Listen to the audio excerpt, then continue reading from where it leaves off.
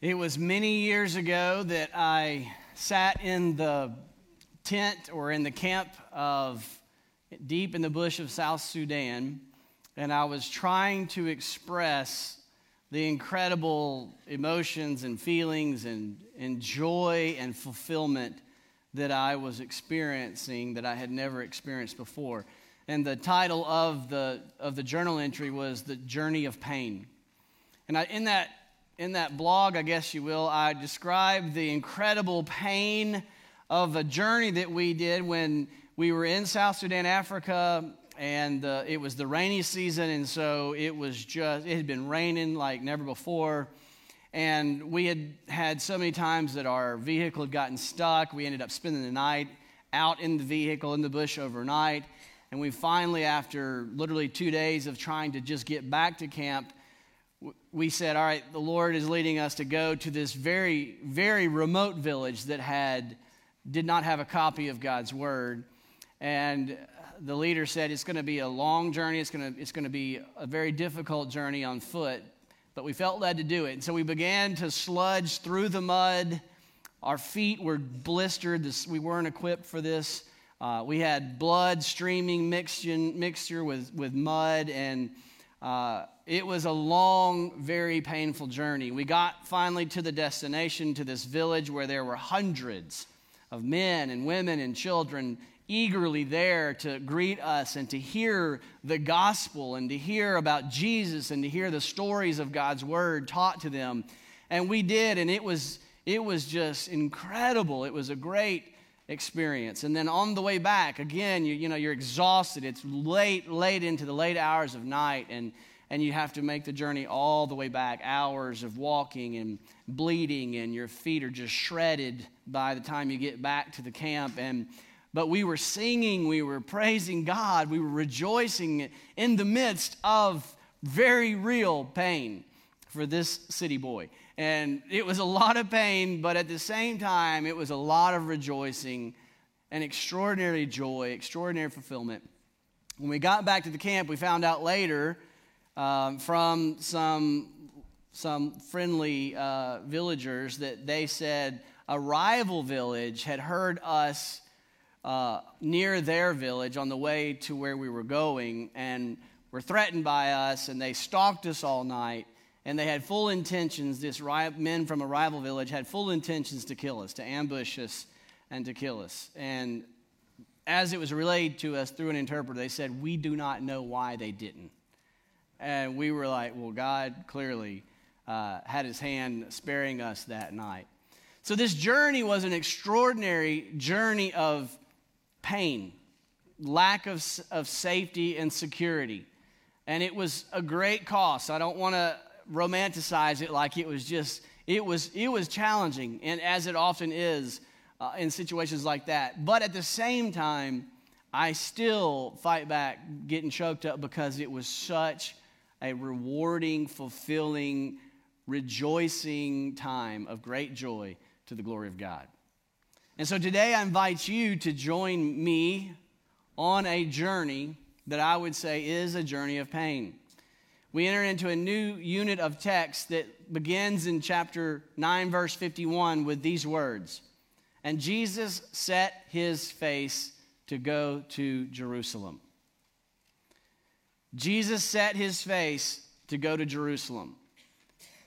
So in this unit of text, you have the beginning of Jesus heading to Jerusalem. What's in Jerusalem? His death, his crucifixion. It's a journey that he has chosen to take, to go, to give his life, to sacrifice not just his feet, to sacrifice everything, to be crucified on the cross so that his perfect blood might be spilled as the only acceptable payment for your sin and for my sin. And so he was on the ultimate journey of suffering and pain in order to take the gospel to us. And this is who we say we are following when we say we are followers of Christ. And so today we will begin a 12-week journey between now and Palm Sunday, when we celebrate on Palm Sunday the entering of Jesus into Jerusalem victoriously, only to see on what we call Good Friday, he gives his life as a sacrifice on the cross.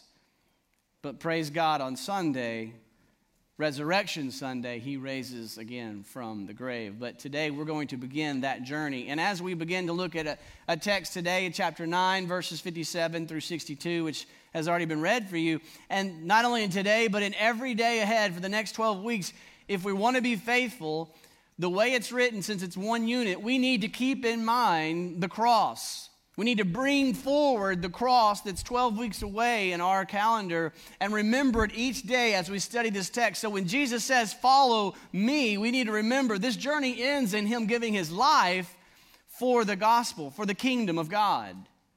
And so today we want to do that. We want to keep in mind the ultimate price that Jesus is going to pay at the end of this journey when we see 3 times in this text, follow me, follow me, follow me.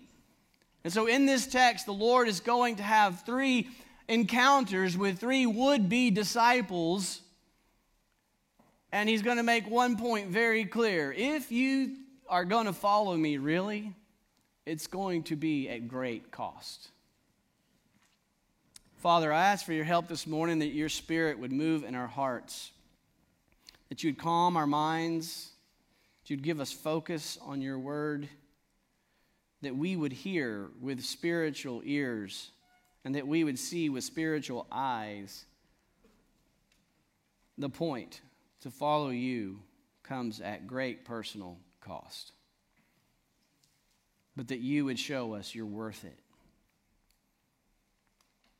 It's in Christ's name we pray. Amen. All right, well, let's look at these 3 examples of these 3 individuals. The text is broken down by the 3 words follow. I'll follow. One person says, Jesus says, will you follow? And then someone else says, I'll follow. And so you break the text down with these 3 follows, and the first one comes in verse 57. As they were going along the road, someone said to him, hey, I'll follow you wherever you go. Now, I like this guy. This is my guy. This is me. Like, hey, that sounds good. The dude just healed somebody. I'm with you, bro. Jesus, I'm in. I mean, whatever it takes. And he's like, wait a minute, eager beaver. You need to count the cost. This is my wife's role in my life. She says, wait a minute, eager beaver. Let's talk about this. So we aren't told who this person is. We aren't told where they came from. We're not told anything because why? It's not the point. When you read a text of Scripture, you want to focus on what is the focus of the writer, of the author, of the God-inspired author. He wants you to focus on Jesus' response to this eager call. I'll follow you anywhere you go. I'm in. And what does Jesus say in his response in verse 58? Jesus said to him, foxes have holes. Birds have nests. But me, Jesus says, the Son of Man has nowhere to lay his head. What is Jesus saying to this person who has gotten excited for whatever reason, says, I'm in, I want to follow you, Jesus? He is saying, foxes don't have holes. Foxes have holes. What is a hole to a fox? Yeah, it's a home. It's a place where they can retreat for safety, where they're protected from enemies, where they can rest and sleep, and it's a home. What is a nest? Same thing. It's where a bird, little babies are growing up in the nest, and the mama goes out and gets the food and brings it back in. It's a place of safety and security and comfort. And Jesus says, really? Really, you want to follow me? Our first point is this first thing that we learn about the cost of following Jesus. What does it mean to take up your cross? Jesus began this little series saying, take up your cross, follow me. You're like, wait, take up your cross. Let me just pause for a minute and think about that. In modern day vernacular, not trying to be inflammatory, I'm just trying to compare. It's like saying, hey, you want to follow Jesus? Okay, well, that means take up your electric chair. What? Take up the instrument of death. Take up your cross and follow me. Deny yourself, because Jesus is on his journey to the cross. If you're following Jesus to the cross, then take up your cross. It means suffering. It means self-denial. It means sacrifice.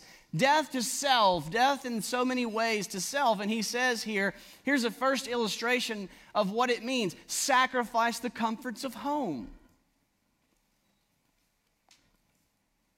To follow Christ means, are you willing to sacrifice the comforts of home?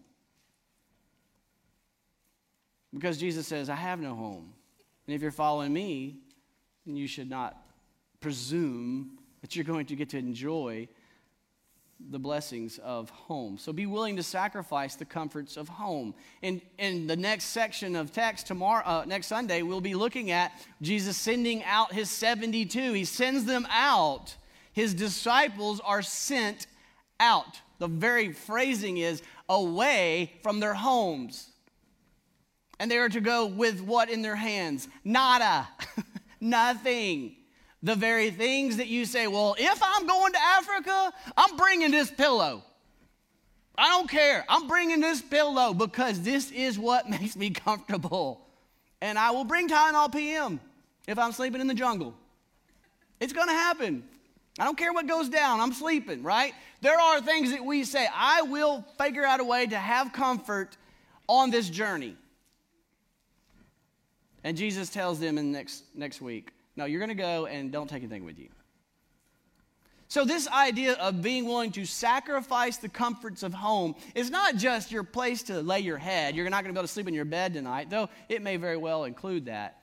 It's the idea of comfort and all that sense of comfort in your life. It's the idea of safety. It's the idea of security.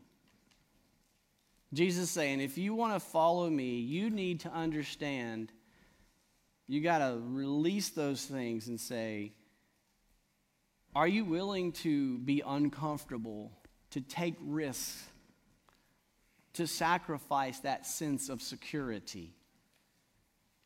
Now, it's not a command. It's not a command that every single person who follows Christ has to sell their home and move to the overseas international missions. But I would say to you that if you're going to follow Christ, and the overarching mission of Christ is to take the gospel to the ends of the earth, then it should very much be that you not be surprised if you feel the Lord saying, I want you to go on a short-term mission trip. I do want you to go on a journey that is very hard. I do want you to sacrifice your vacation time. I do want you to go on that to Panama. I do want you to go to Tanzania. I do want you to go to Nairobi. I do want you to go to New Orleans. I do want you to do these things, though they cost you and they're hard. But that's just not who I am. Are you really going to say you're following Jesus and it doesn't involve getting uncomfortable and sacrificing our comfort and our safety and taking risks?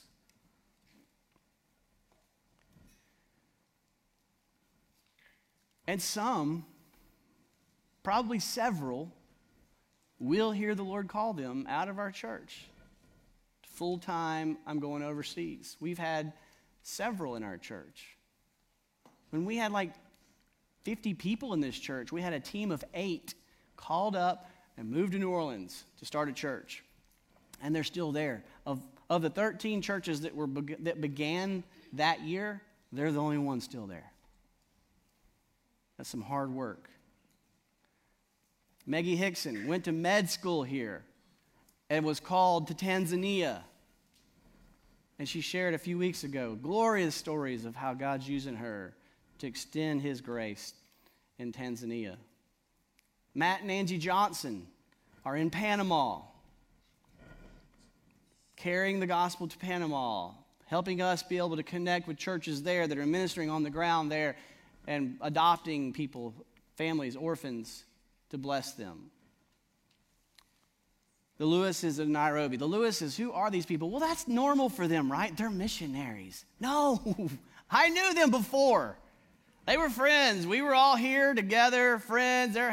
She helped deliver our child. They were nurses. And then he got extra education and became a hospital administrator. Then they ended up moving to Beaumont for a job. And the next thing I know, kind of lost touch with them, kind of lost track. And then next thing you know, I'm in the church world leading this church, and I get an email, pops on my email, and said, would you consider bringing your teams to Africa? And I'm like, what are you talking about? I know you, and you know me. We don't do Africa.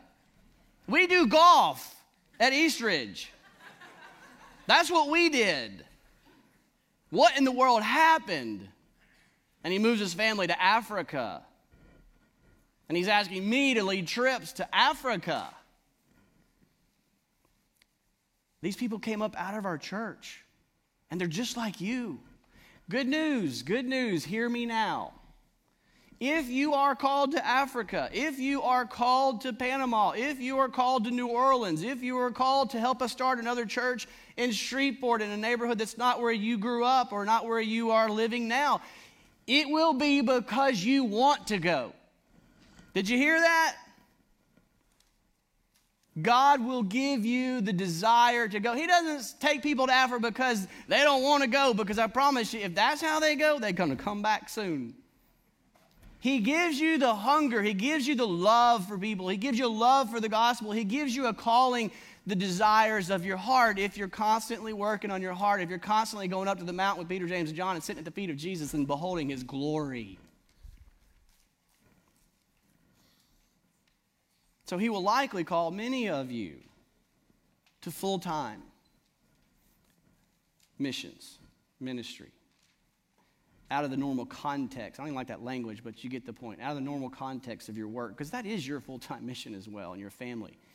But we need to understand you got to be willing to sacrifice the comfort, safety, security, if you're going to follow Jesus. So here's the question. Is your obsession with safety? Is your obsession with comfort? Is your obsession with security hindering you from fully obeying Jesus? I hope this week you'll answer that question. You'll ask that question in two ways. That every day between now and the time your community group meets, that you'll sit alone with Jesus and you'll ask that question: is my obsession with comfort, safety, and security hindering my obedience, Lord? And then you'll discuss that with your group, your community group this week. If you're not a member, then you'll find someone to say, let's talk about this. Let's challenge you, encourage each other, and we invite you to connect with us so we help you do that. In other words, Lord, do I need to give up a little golf to be a better spouse? Do I need to play a little less tennis to be there for my kids? Do I need to be willing to sacrifice some vacation times to go on a short-term mission trip? Do I need to be more generous to meet needs and to honor you with my money than to buy that next car I've been dying to get? Lord, am I more concerned with my comfort or my safety or my security than I am obeying you? If you're going to follow Jesus, you got to be willing to sacrifice the comforts of home. Next, we see if we're going to follow Jesus, we got to be willing to sacrifice control. Oh, my word. Seriously? Do we have to start the new year out this way? Couldn't we have been in some fluffy passages? But no, we went from comforts to control. Sacrifice the control of the calendar. If you want to follow Jesus, you got to be willing to sacrifice your own control over your own calendar. Look what he says in verse 59. To another, he said, hey, follow me. But he said, Lord, let me first get my affairs in order. Let me first what? He says, let me first bury my father. Hey, is that bad? I mean, Jesus says, honor your father and mother, and surely that includes a burial for your father. Surely that includes this, and Jesus is intentionally saying, let me take this as far as I can. Let me rock your world. Let me be inflammatory. Let me make this point clear. I am numero uno in your life. And Jesus said to him, leave the dead to bury their own. Let the spiritually dead put that ahead of me. But those who are alive in Christ will put me first. As for you, number one is do what I said, and I told you, go proclaim the kingdom of God. Sounds harsh. Now, we got to remember the way this is written, this is intentionally making a point. It's not telling you you can't take care of your honoring your father and mother, you can't take care of your responsibilities, but it's saying intentionally, let me hit on the things that you might think are okay. And I'm going to challenge you to think, wait a minute, Jesus is supreme in my life. We saw on the mountain he is supreme, and now the question is he supreme in our lives? So Luke has given us wisdom as we think about how we order our lives and what it means to follow Christ. This answer, this one, when he said, follow me, his response wasn't, okay, absolutely, what do you want me to do? His response was, well, let me first fill in the blank. What is that for you? I'll follow Jesus anywhere, but let me first make enough and have it set aside for retirement where I'm comfortable and I'm safe and I'm secure. And then I'll say, Lord, what do you want me to do? Lord, I'll follow you anywhere, but first, let me get these kids raised. And when I get where Tracy and Dana are and they're off at school and they're living the good life, then I'll get serious. It is good, I ain't gonna lie. Let me first. Jesus says, no, sacrifice control of the calendar to me now. Jesus wants to be in control of your calendar. He wants to be in control of your to-do list. Jesus wants to take out your phone, your app, and touch on Google Calendars and see what you got today and say, wait, let's rearrange that. Or let me add this. Or that right there, I don't think that's priority.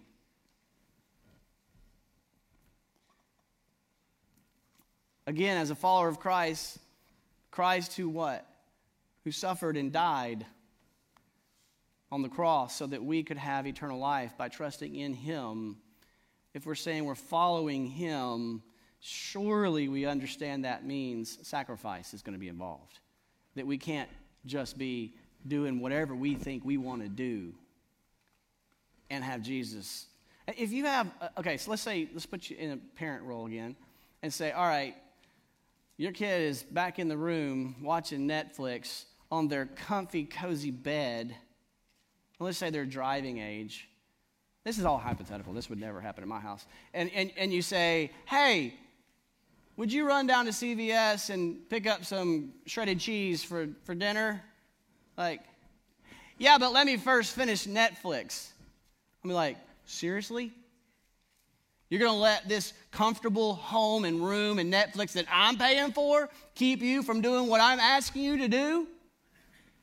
That's what Jesus is saying. I bought your life with my life, and you're going to let your agenda, your comforts that I've provided you, keep you from doing the very thing that I'm asking you to do? And we do it all the time.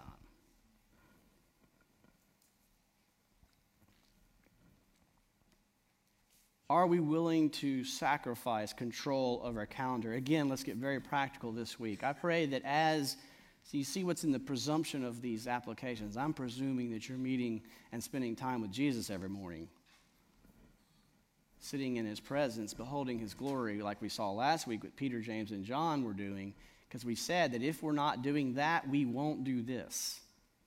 If we're not beholding his glory in the morning, we're not going to let him adjust our calendars. Why would we? He isn't anything special or important. He's no big deal. But when we see who he is, this is my son, my chosen one, listen to him, God said, then we say, okay, here's my calendar. Are you pleased? What would you have me do? So this week, take your calendar in your quiet time and open it up after you spent time with Jesus and you've done the best you can. Remember, it's not because you're all great at having a quiet time. Peter, James, John were dozing off, saying things that weren't impressive. Luke's saying he didn't know what he was talking about. But then God graciously said, I'm going to give you a glimpse of my glory. So just, you do your best, try to spend time with Jesus. You may feel like a total failure, but then you grab your calendar, open it up, and sit there and place it at the feet of Jesus and say, are you pleased with this? And I think the first thing he's going to say is, well, let's block out the beginning of each day some time with me and put that in a color that stands out that says this is a non-negotiable. And then he's going to look down the list and he's going to say, all right, everything you've got here, do it in a way that honors me and glorifies me. And hey, let's make some time for a date night with your spouse if you're married. Let's make some time here for a father daughter or father-son time. Let's make some time here with your family. Let's make time here. There are kids in Shreveport who don't have anybody helping them with their homework, and I know you're really good at that. So let's put some time here to serve others. Let's take some time that's not just about you building your kingdom. Let's adjust the calendar.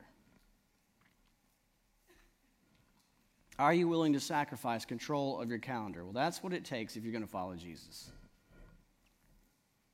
Finally, we've seen sacrifice the comforts of home, sacrifice control of your calendar. Finally, are you willing to sacrifice the closeness of family? Okay, seriously? I mean, he's just hitting every place that you would say, yeah, I'll follow you, but maybe not that, and that. Those all just seem like you shouldn't even ask that. I mean, you shouldn't even ask me to sacrifice closest to my family, right? Verse 61, yet another one said, hey, I'll follow you, Lord, but first let me do this. See how it happens again? See these little conditional clauses? See this little fine print? I'm all in, but let me first say farewell to those at my home. Is there anything wrong with that? If you're going to go on a mission trip, or you're a graduate of school and you're going to be a 2-year journeyman going to an incredible experience of sharing the gospel and being on mission for 2 years, is there anything wrong with saying I'm going to go tell my family goodbye? Absolutely not. Unless Jesus says not to. Will he say not to? I doubt it, but you get the point. If he did, he's first.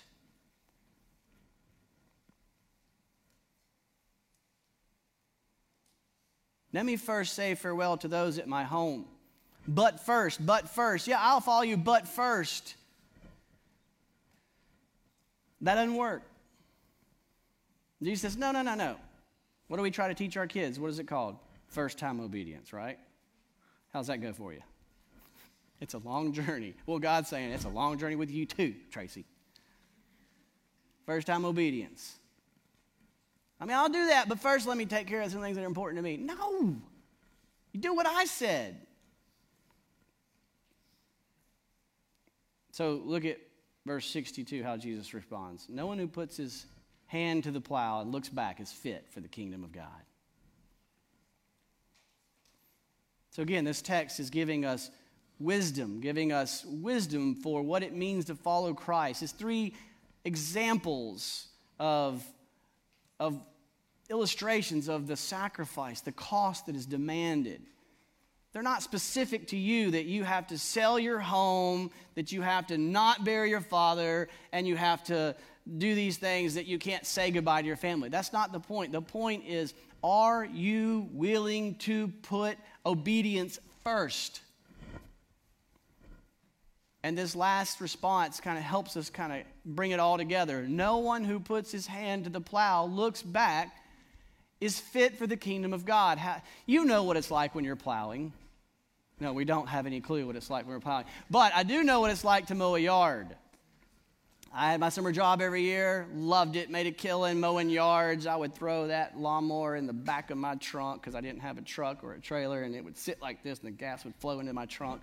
But it was good. And I'd get there, pull out the mower and the edger. Yeah, we had edgers back then. We didn't weed eat it. We edged it. And I learned that as I'm mowing, my goal was a straight line. Anybody else like that? Like, I got to have a straight line when I'm mowing. And I learned that you got to fix your eye on a fence post or whatever's up there, a tree or something, and you got to keep your eye on that, and that's the only way to get a straight line. If you're trying to get a straight line and you're looking down at the line, you don't realize you're slightly getting off. But especially if, as he says, you are looking back to see how straight your line is, it's not straight. And what he is saying is that if anything, if you fix your eyes on Jesus and Jesus says, this is what I want for you, and your life is aligned and fixated on obedience to Jesus, but then you start looking over here to say, but wait, what about this? Then it's going to cause you to veer away from Jesus and obedience and holiness and the will of God. That is not acceptable. You see, here's the problem. God's gifts become gods in our life. God's gifts, safety, security, comfort, control, calendar, tasks, the ability to organize and plan and be effective and good at all that, God's relationships, family, closeness with family, all those are gifts. But the moment that they cause us to veer off the path of obedience to Jesus, we got a problem.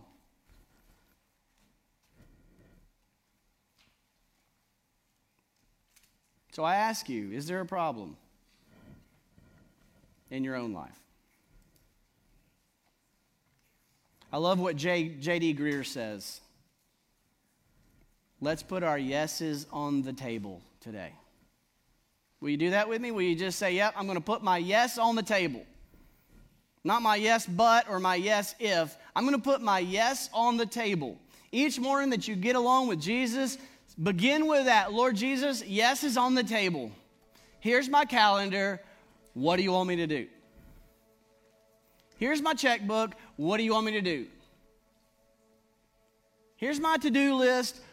How do you want to change it? My yes is on the table. I am here. I am fixated on you. I'm not going to veer off course. I'm not looking back. I'm not questioning. I'm not saying but. I am focused on obedience to you. My yes is on the table. What do you want me to do? That's what we need to do. Why would you do that? Because he's worth it. And because it is worth it. Yeah, it's real cost. It's real sacrifice. It's real pain. It's really hard. It's really scary. It takes a risk, especially if you're a control person and you're like, whoa. But like when I was walking through the jungles of Africa, the bush of Africa, when I got back, man, I wouldn't have traded it for anything. And the same is when you follow Jesus. It's worth it. Did I already tell you the story about when I was at seminary and they said, if you think you might plant a church? Did I tell you that today? I told it in the earlier service. I didn't want to tell y'all twice. I'd be like, what? So I was at seminary. And they said, hey, if you think you might plant a church, come tomorrow, free lunch, and you'll learn all. They've got someone, guest speaker, coming and tell you about church. And I said, well, no thank you. I will never do that. You have no idea what the Lord's going to lead you to do. The question is, before you even know, is your yes on the table? It's worth it. Father God, we just praise you that you don't call us kicking and screaming against our will, making us do something that's terrible. Yeah, there's sacrifice, but we thank you that you are worth it, that it is worth it, that there is no greater joy, no greater time of rejoicing than walking in the path that you have set before us, carrying out the deeds that you have prepared for us in